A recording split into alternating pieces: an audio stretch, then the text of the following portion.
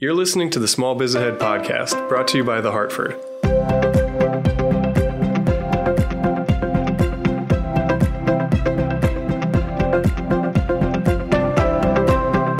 Hey, everybody, and welcome back to another episode of Small Biz Ahead, the small business podcast presented by The Hartford.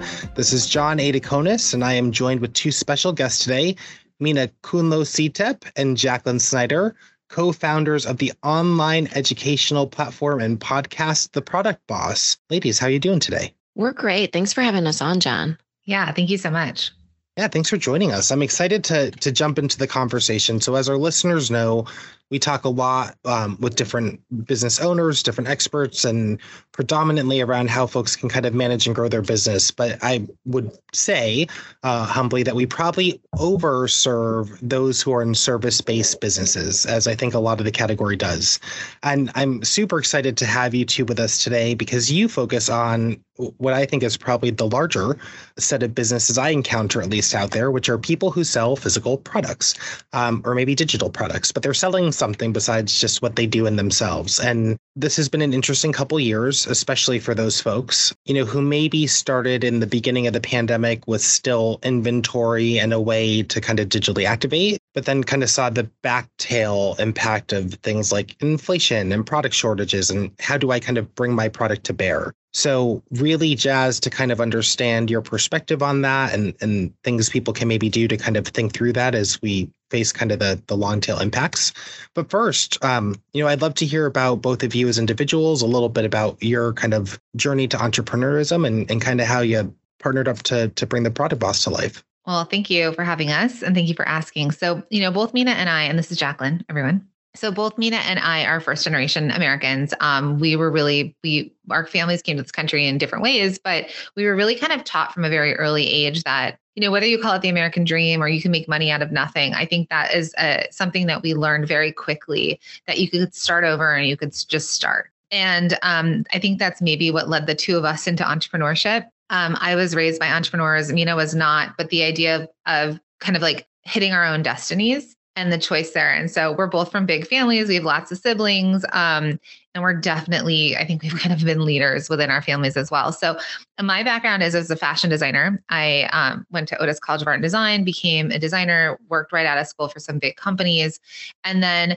was sort of given an opportunity by my parents where, initially they let me, but I was at a UC and let me transfer to art school, right? So it was that ability to kind of do something that was out of the norm in the arts.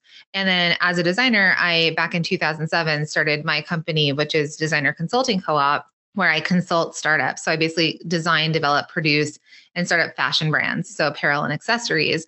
And I've launched, over 1,000 different brands. I like to say 999 more than most people from startup.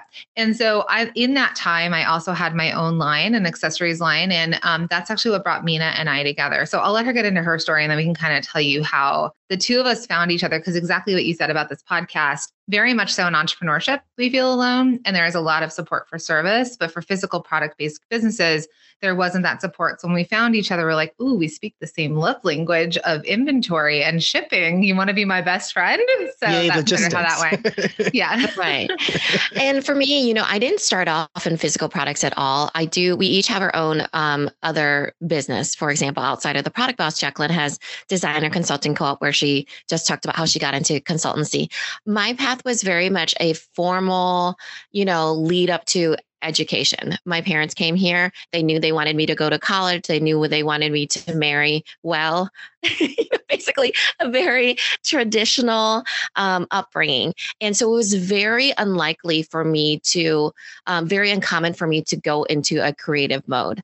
But I was always creative. So I think that's one thing I learned. I can make money from anything, from nothing really. And I learned that from my parents, hard work will get you anywhere, but you have to be the one that puts in the hard work and you have to be scrappy and creative and resourceful getting there. When I was growing up, it was go and get your degree. So I do have my master's of business administration. I have my undergrad in advertising and psychology. But innately, I knew that I wanted something different than that. I wanted to control being a leader in my own life, like being creative, getting to create something. And that's what really, through all these things, I was a graphic designer for corporations. Actually, that's where I started with my degrees. I ended up going into like overflow agency work for creative annual reports and print collateral. So back then, maybe the youngins don't remember, but there was a lot of print collateral that would come out. And that was kind of how I came up, was in annual reports, newsletters, actual physical ones. And as I started having children, I realized that I would get really burnt out in the middle of the night because I would be a night owl cranking away on my computer. And then eventually I became pregnant with my second daughter. And this was somewhere, I had started my entrepreneurial journey. I got my MBA in 2004 and I started doing graphic design freelance. And that's where I really started with. And I picked up a big roster of clients. And then I had my first daughter in 2010. And then in 2015, I was pregnant with my second child. And I thought, I cannot make another newsletter. You know how you get to that point, even as an entrepreneur. And I thought, I can't do it. And so I ended up developing my own labels company. It's called Lil Labels. And then I started figuring out how to sell on Amazon. And then, it's like the stars really aligned for me. Well, first, I sent in the wrong adhesive. So the stars were not aligned at that point yet. But I knew I wanted to start something else. And I knew I could do it with my skills that I had. And as an entrepreneur, I put in my entrepreneur hat and I thought, what can I create? Well, I know a lot about commercial printing because of my annual reports and that sort of thing. And I figured out how to do washable adhesive for baby bottles and that sort of thing. And I was pregnant with my own child 5 years later after, my first child. I thought, nobody has figured this out yet. I can figure this out. So I figured it out, put it on Amazon, again, wrong adhesive the first run. So we all make mistakes, right? And then I pulled the inventory, got it back on, and miraculously, that happened right before the very first Prime Day. And so that really kicked off my business. And then I was able to have that business. Jacqueline and I will circle back to the story of how we met. We ended up meeting a couple years later, and we happened to have children the same age at that time. And we were in the very similar personal season of business, but we came up the same way. So somehow we converge our, the stars aligned at that point too for us to meet because we met on the World Wide Web, essentially. Which is www. No. Was it an AI, like an AOL chat room? You're right. No. That's how old we are. No, that wasn't. No. It was, so what's interesting and like being on a podcast right now. And so those of you that are listening, it was a podcast that we both listened to for female CEO entrepreneurs, like six figures. The podcaster mentioned Mina and said, Mina, I think had a strategy session with her. And she's like, Mina has this huge business on Amazon. And if she ever wanted to be an Amazon coach, she could be. And meanwhile, Mina's like, I will never be someone's coach. You couldn't pay me enough to get back into client work was what I thought at that time. 4.5 years later, we'll get into that, but no. So, we were in this Facebook group for this community and I found her on there and I don't typically reach out to people to be 100% honest. And so I reached out and I was like, hey, I have this product that I've created that I want to liquidate, thinking about Amazon because Amazon's this whole new world that reaches so many people. And so she was generous enough to offer me a online coffee chat. And then we just got along and hit it off. Now, just so everybody knows, I was living in LA. I was bi-coastal between LA and New York, and Mina lives in Iowa. So our whole relationship, including this beautiful business we've built, has really been online, pre-pandemic, right? So she jumped on and then we started chatting with each other. Just like I would drive to downtown LA, I'd be in forever traffic. She'd be talking to me. We'd leave each other voice notes on this one app that we use. And unlimited access to everything. Which we realized that there was a 15-minute limit to how long you could speak. Because we would leave a 15-minute monologue and then stop. And then she would reply with a 15-minute. We would use this app called Voxer, which is a walkie-talkie app. So we were starting to get to know each other more and became very fast friends, not having phone calls, but having walkie-talkie access to each other. Which sort of led to being ideal podcasters, really. That's awesome. So, so we just vibed. And so what we started talking about, because I was coaching, consulting, and designing for product-based businesses, she had her own. I came from a traditional manufacturing world, like traditional manufacturing in Los Angeles and overseas, wholesale. Mina had come out with her business where she also manufactures. So neither of us are traditionally makers. She was manufacturing for herself domestically and then shipping on what we used to call was like the new platform. So Amazon was new. subscription boxes, flash deal sites, that kind of thing. So we kind of combined our powers, and we started chatting, and we were like, yeah, people just don't ever talk about inventory. Or when you listen to these online business podcasts, they were saying, how to grow your email list, get an opt-in, give them this download. And we're like, that doesn't make sense for product.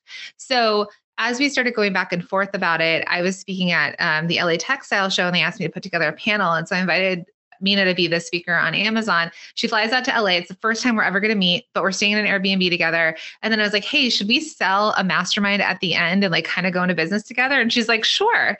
And so that's literally the beginning of this business, where the first time we ever met, we also made money. And we literally like 50 people in the room that we talked about doing multiple streams of income. And we were like, if you want to be in a virtual mastermind with us, meet us out in the hallway. Yeah. So we're like PayPaling. Clipboard, meet me out in the hallway. I'll do a PayPal transaction for your deposit. And we got 9 businesses to sign up out of those 50 people. So we knew that we weren't the only ones that felt really lonely and unguided and loved to, mastermind together in the product sphere. So that really solidified for us that we have this audience of people that feels lonely as well and loves to talk product business. And then months later was when we started the podcast, and now the podcast. So we're talking 2018. How many years has it been? I'm going to do the 4.5 years. And now we're almost at 3 million downloads. Awesome. So that's incredible. Congratulations. Thank you. Thank you. So tell me a little bit more about the Product Boss. So that was kind of the genesis of this idea of people need support and help and education, and you had some information and insight to give. And today you're a fully fledged business and online destination and content channel and shopping guide and everything else. So so what is it really that the Product Boss kind of does in the current day?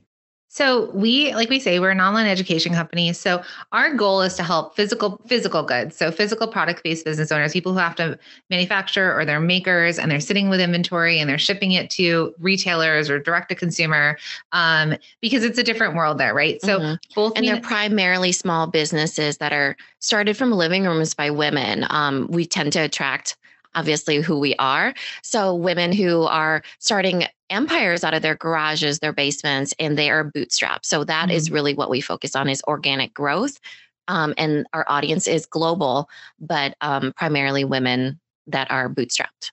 Yeah. And all the guys and people in general that are out there that listen to us, we so appreciate it. So, but the thing is that what we believe in is both of us are bootstrapped. We believe in kind of taking our creative abilities, seeing, a place in the world that we can fill it with our product. And so we help them think kind of higher level, right? A lot of people end up in small business, but maybe they didn't have a business degree. They don't feel equipped as business owners. Maybe they lean more to creative than business. And so it's really that idea of like, what are the baseline things that they can do and understand? So we really help them with their systems and operations, their visibility and marketing, and their growth in terms of sales and scaling. And so that's a lot of what we teach. And then we also, though, there's a big mindset component. So we also work with multi-million, to 8-figure businesses as well in our high-end mastermind. And that part is where they've grown it to a certain point, but now it's time for them to really level up the CEO and not do all the grunt work, right? So a lot of that comes into the mindset around hiring, building out teams. The biggest conversation we have is, can you take a day off and actually do something for yourself? Like go on vacation or stay in bed and watch Netflix all day. And that's probably one of the hardest things that they get to when they've worked so hard and have, a multi-million-dollar business with a team that can handle a lot. They're still doing the same thing they did when they were grinding away, getting it to, their first 6 figures. So we really are a holistic business of education, support, community. We just want people to know that they can make the life that they dream of, and the vehicle there is with their business, right? It's for financial gain, it's stability, it's for feeling of purpose. And that's what we really want to support with. That's great. And I think, to that point, so I feel like there's been a rise of kind of entrepreneurship and small business ownership, especially kind of since the beginning of the pandemic. I think it's safe to say most people realize anything that they planned for or thought was guaranteed is probably not. And there was this, I think, sense of urgency to understand how to figure it out, tap into that resourcefulness. I don't think I've ever seen as much in my YouTube algorithm about how to create multiple income streams and passive income, or kind of bring your idea to bear. And as much as some of that can be service or thinking creatively about how you can access other things, a lot of it was, can I be a maker? Do I have a skill set? Can I kind of bring my idea to life? And I think that that's really exciting for folks. But then fast forward a year, now can I get the resources I need to actually manufacture, produce, and distribute? And so kind of, keen on your perspective today about what you've started to see from that perspective as people who are in the product world.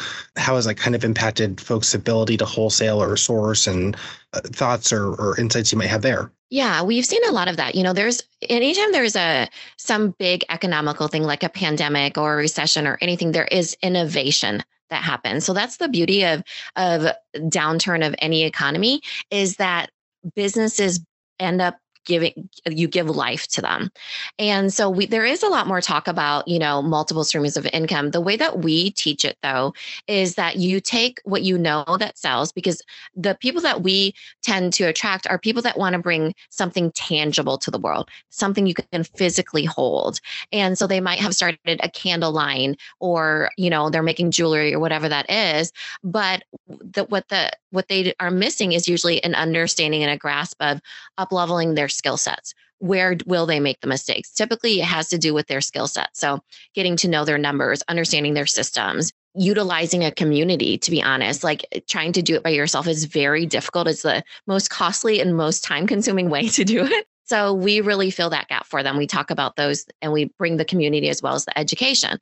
And so we've been seeing where, while the businesses that start up in the pandemic or whatever in any economy, the ones that really thrive and survive through and become sustainable and actually lead to the life that Jacqueline was talking about previously are the ones that really up-leveled themselves, the ones that take that business skill set and that think about, okay, while we teach, yes, multiple streams of income, it's different in that you take what works and you put it onto more sales platforms versus, a typical mistake that, a new maker, a new manufacturer makes is that I'm going to make all the things to try to catch all the people. And I'm just going to do more products and see what happens. And they do more. But if you know to skip that more of the creative, pull of an entrepreneur, you do it the way that we teach. And that is, you take what you already know what's working. So your best-selling candle, your best-selling jewelry, you create variations of them. But first, you start with diversification of your sales channels and diversification of your marketing channels. That's how you do it. You become known for something, because those other things of doing more products might work for big box. They will not work for a small business. A small business has limited resources. They have limited time. They have limited money. It's really hard to use the same sort of business concepts that apply towards big business and apply them towards small business.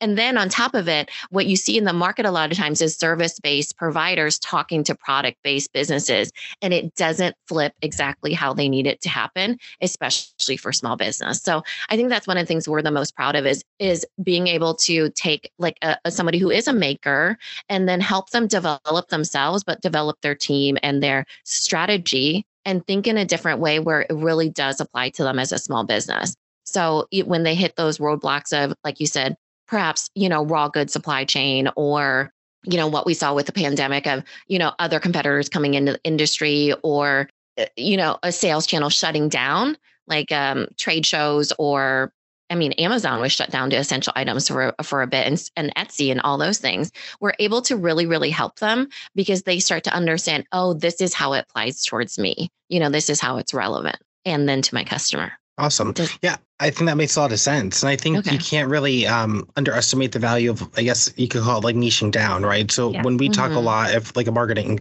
kind of concepts, is you got to understand your target audience. And that can't be everyone. But I think what's really interesting about what you're saying too is if you can get that one thing that does well, there's probably some element of it that you can scale or you can vary or kind of, build on and not have to reinvent the wheel all the time. Because I think you're also really right with that kind of creative drive. Like there's an innate energy, I think, in any business owner or entrepreneurial spirit where it's that constant push and pull of what do I like to do versus what can I do versus what could I do? And then way over here and what's going to make me money? And how do you kind of like find that intersection and still say like fulfilled and energized and ready to take on more? We say save Fridays for that, right? So Monday through Thursday, do the things that have a return on your investment. So, we really are known for teaching about the bestseller. And we've got so many examples in the world about it. So I'll give the example of Juicy Couture. Since you were in fashion, remember the Juicy Couture tracksuit? I do. So our youngins out there. By the way, John. What? I saw, yeah. It's funny. I was watching an interview with Paris Hilton and that came up the other day and she was walking around in one still. And it was just a very nostalgic moment for me. Yes. It's like, is it 1998 again? What year are we in? So the tracksuit, I'm just going to bring that up because it's a really big business that has an example. So I owned denim from Juicy Couture from like 97. No one knew that they had denim pre-tracksuits, but what put them on the map was they created the velour tracksuit. Obviously celebrities wore it, but let's just say like it had the J on the zipper and it was pink and these bright colors and it was a hoodie with long pants. Now they hit big with it. Celebrities wore it. People wanted to buy it. And they didn't stop. They didn't go like, okay, I'm over it. I'm now going to move on and go back to denim or t-shirts or purses and handbags and jewelry. They were like, well, what other variations of this tracksuit can we make? A gazillion colors, short versions, hoodless, sleeveless, all versions. And if you were a Juicy Couture fan, you probably had a lot of velour. And when we think about that brand and we think, okay, well, but I do own a purse and I own perfume from them and I own jewelry and all the things they did.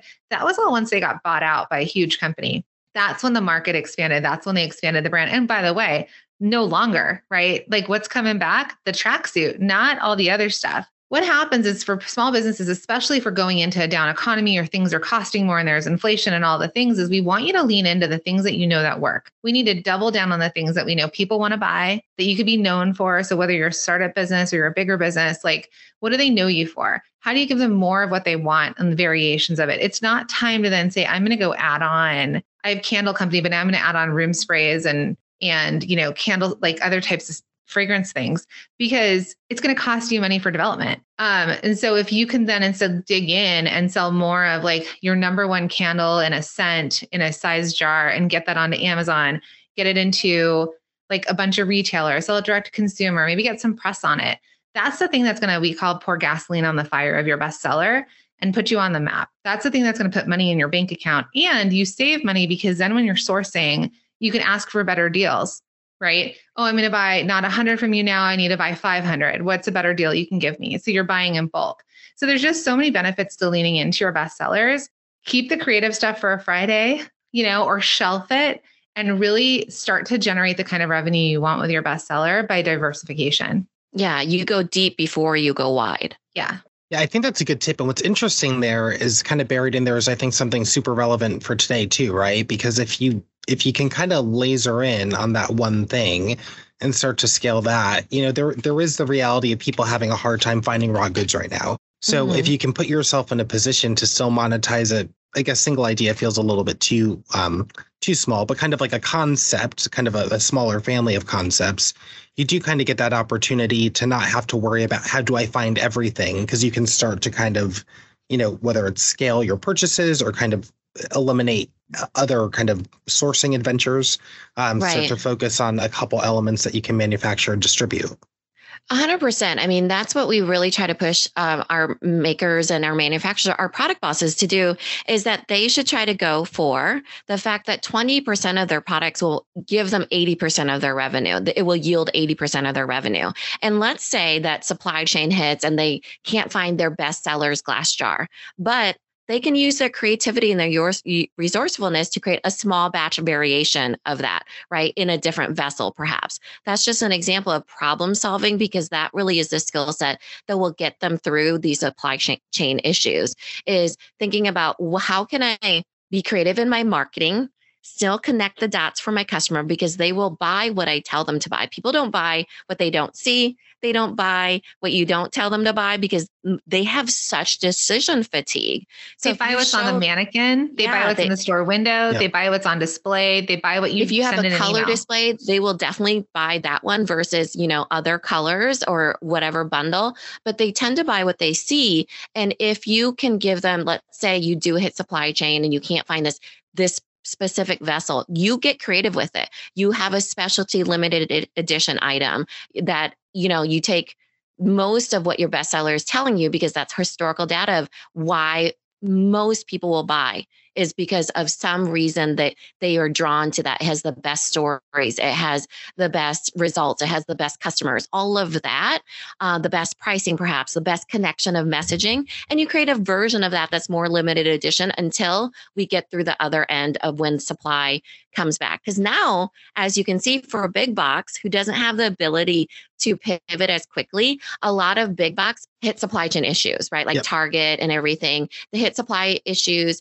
And now the influx has come in and now they actually have oversupply. So if you have a return to make, they won't take it into warehouse anymore. They will have you keep it and donate it and give you a return. So you can even start to see economical, I guess, like consequences of the timing of things happening.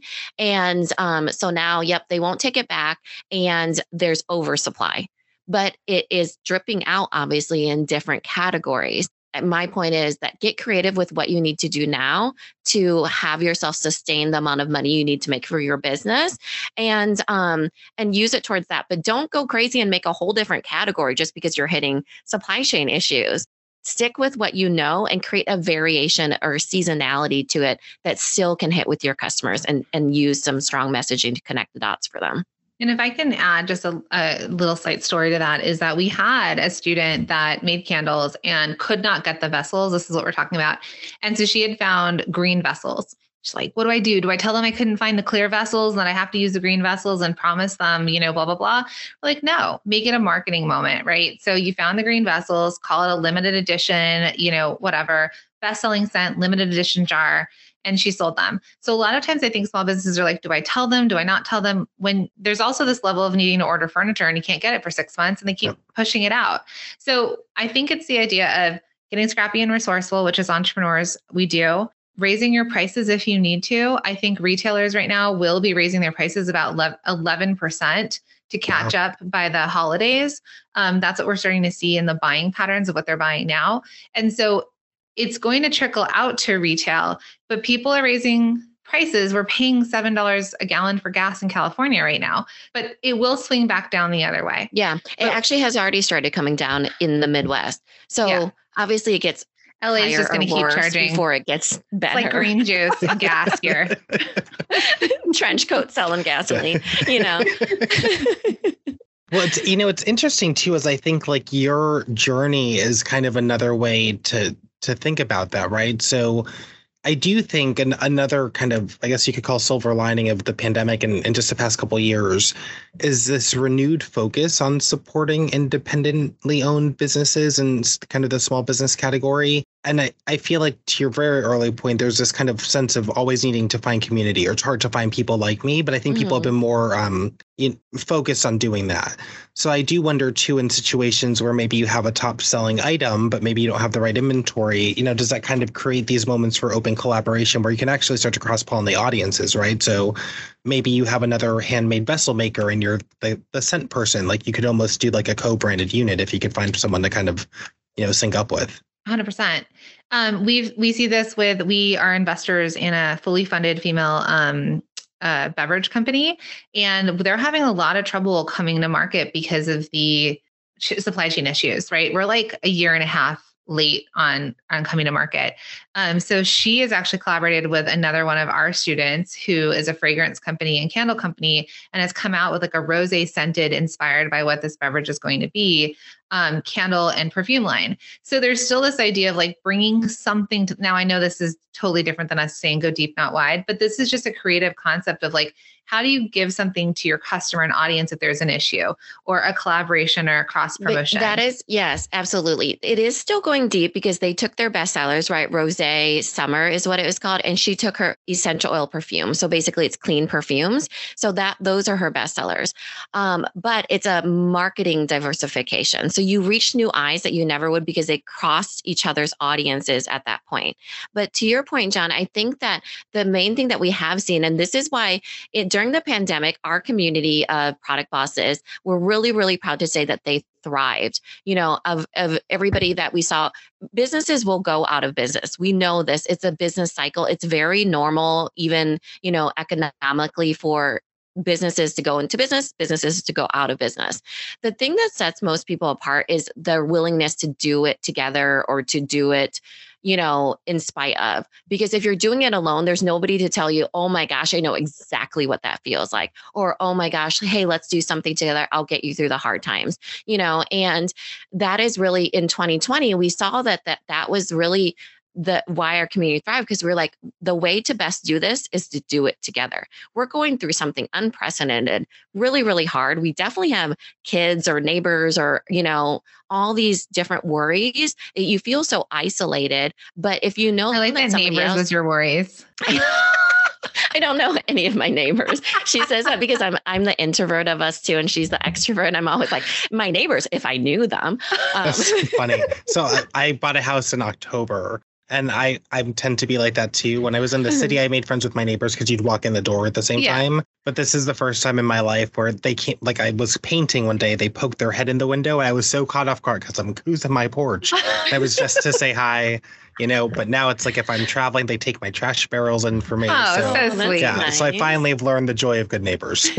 Yeah. But that's how we formed, right? Mina and I formed because we were operating for so long independently of each other. And I was going through a rough time when I met her. And so I think that's the idea here. And I think that's the beauty of podcasts, that it creates this like community. You can have someone in your earbud while you're working on things or working through things. You can resource finding answers to questions, and then we've built community up around our education because it's the hard times that you need it.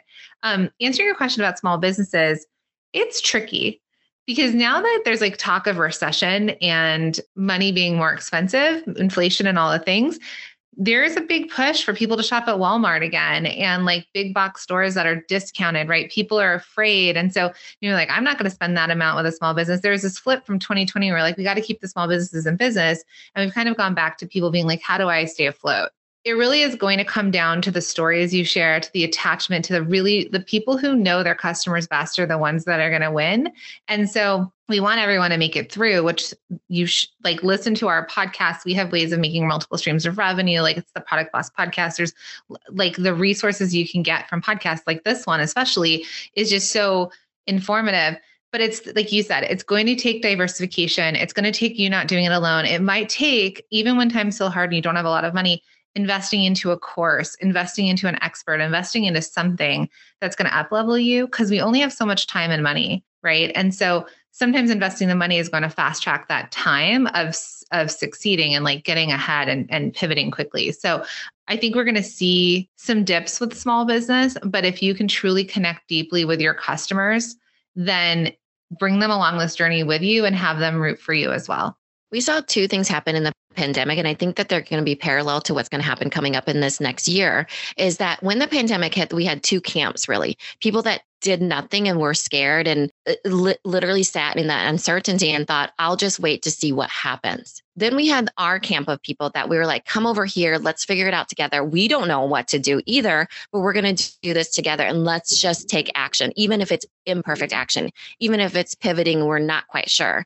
The action is really the difference maker. If you can be someone who takes action, meaning like what Jacqueline said, if you have to invest, you do it. If you have to create a partnership, you do it. If you have to, like a collaboration, like what you were talking about, John, if you have to dive into listening to some podcasts, take action, and that will bring the clarity that will get you through. So because times will get better, guaranteed, they always do. And the other end of it is that, are you going to be better than when you came in, or are you going to be the same?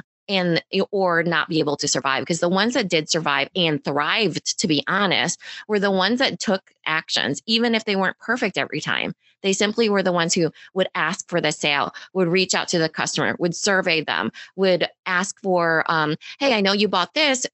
You probably will like this, gave suggestions. People who showed up on social media, people who did a lot of different things. But to our point is that when you decide to show up, you focus on the things that you know that are going to sell. Meaning, I'm not going to show up and just tell you about, some random line of lotion I came up with. I'm going to come and show up and tell you the best stories about my best customers and the reasons why they bought, the benefits of my products, but the ones that sold, my best sellers, not my random one that I'm coming out with that I don't have anything against, right? So that really is when you show up and you have to go harder in times than when you're having supply chain issues or whatever. You have to do the marketing pushes. And that will be really what sets people apart, And that's why there's if you see two candles next to each other and they pretty similar in pricing, what's going to set it apart? Well, it's a lot of different things like aesthetics and brand and everything. But oftentimes it has everything to do with everything around the product, the marketing pushes, the person being like, hey, here's the benefits, removing the obstacles and showing you, hey, this is what's typically purchased. People love this one. They couldn't live without it. It flies off the shelves. You grab it now. That is what's going to set that candle apart versus the other candle. That's great. I mean, I feel like we could talk for hours. We definitely could. And I think we should definitely plan a part 2, because I'd love to kind of get a little bit more insight from you both on some of the things you brought up today, because I think there's a lot of lessons our audience would love to hear. But I know we're close to time. So for the folks listening, we'll be sure to link your site, your podcast in the show notes. So definitely check out their podcast. It's awesome. I've been poking around the site the past couple of weeks. There's a lot of good information on there. I am now inspired to think about how I can do some things a little bit differently. But just thank you both so much for joining us today. I think this was a really great conversation and really actionable advice, which is nice to hear. Thank you. And we'd love to offer a free checklist for the product bosses that listen to the podcast. So if you go to theproductboss.com/Hartford, we're going to have the Product Bosses Guide to Getting Holiday Ready checklist. So it's really going to help sort of navigate the holidays. It's a time that we really dig into supporting. And beyond, really. Yeah. And it's a time that we really dig into supporting and giving back to the community as they're sort of navigating the busiest time of year. So and we're at our podcast at The Product Boss. So, jump back and forth between the podcasts because we're here for you.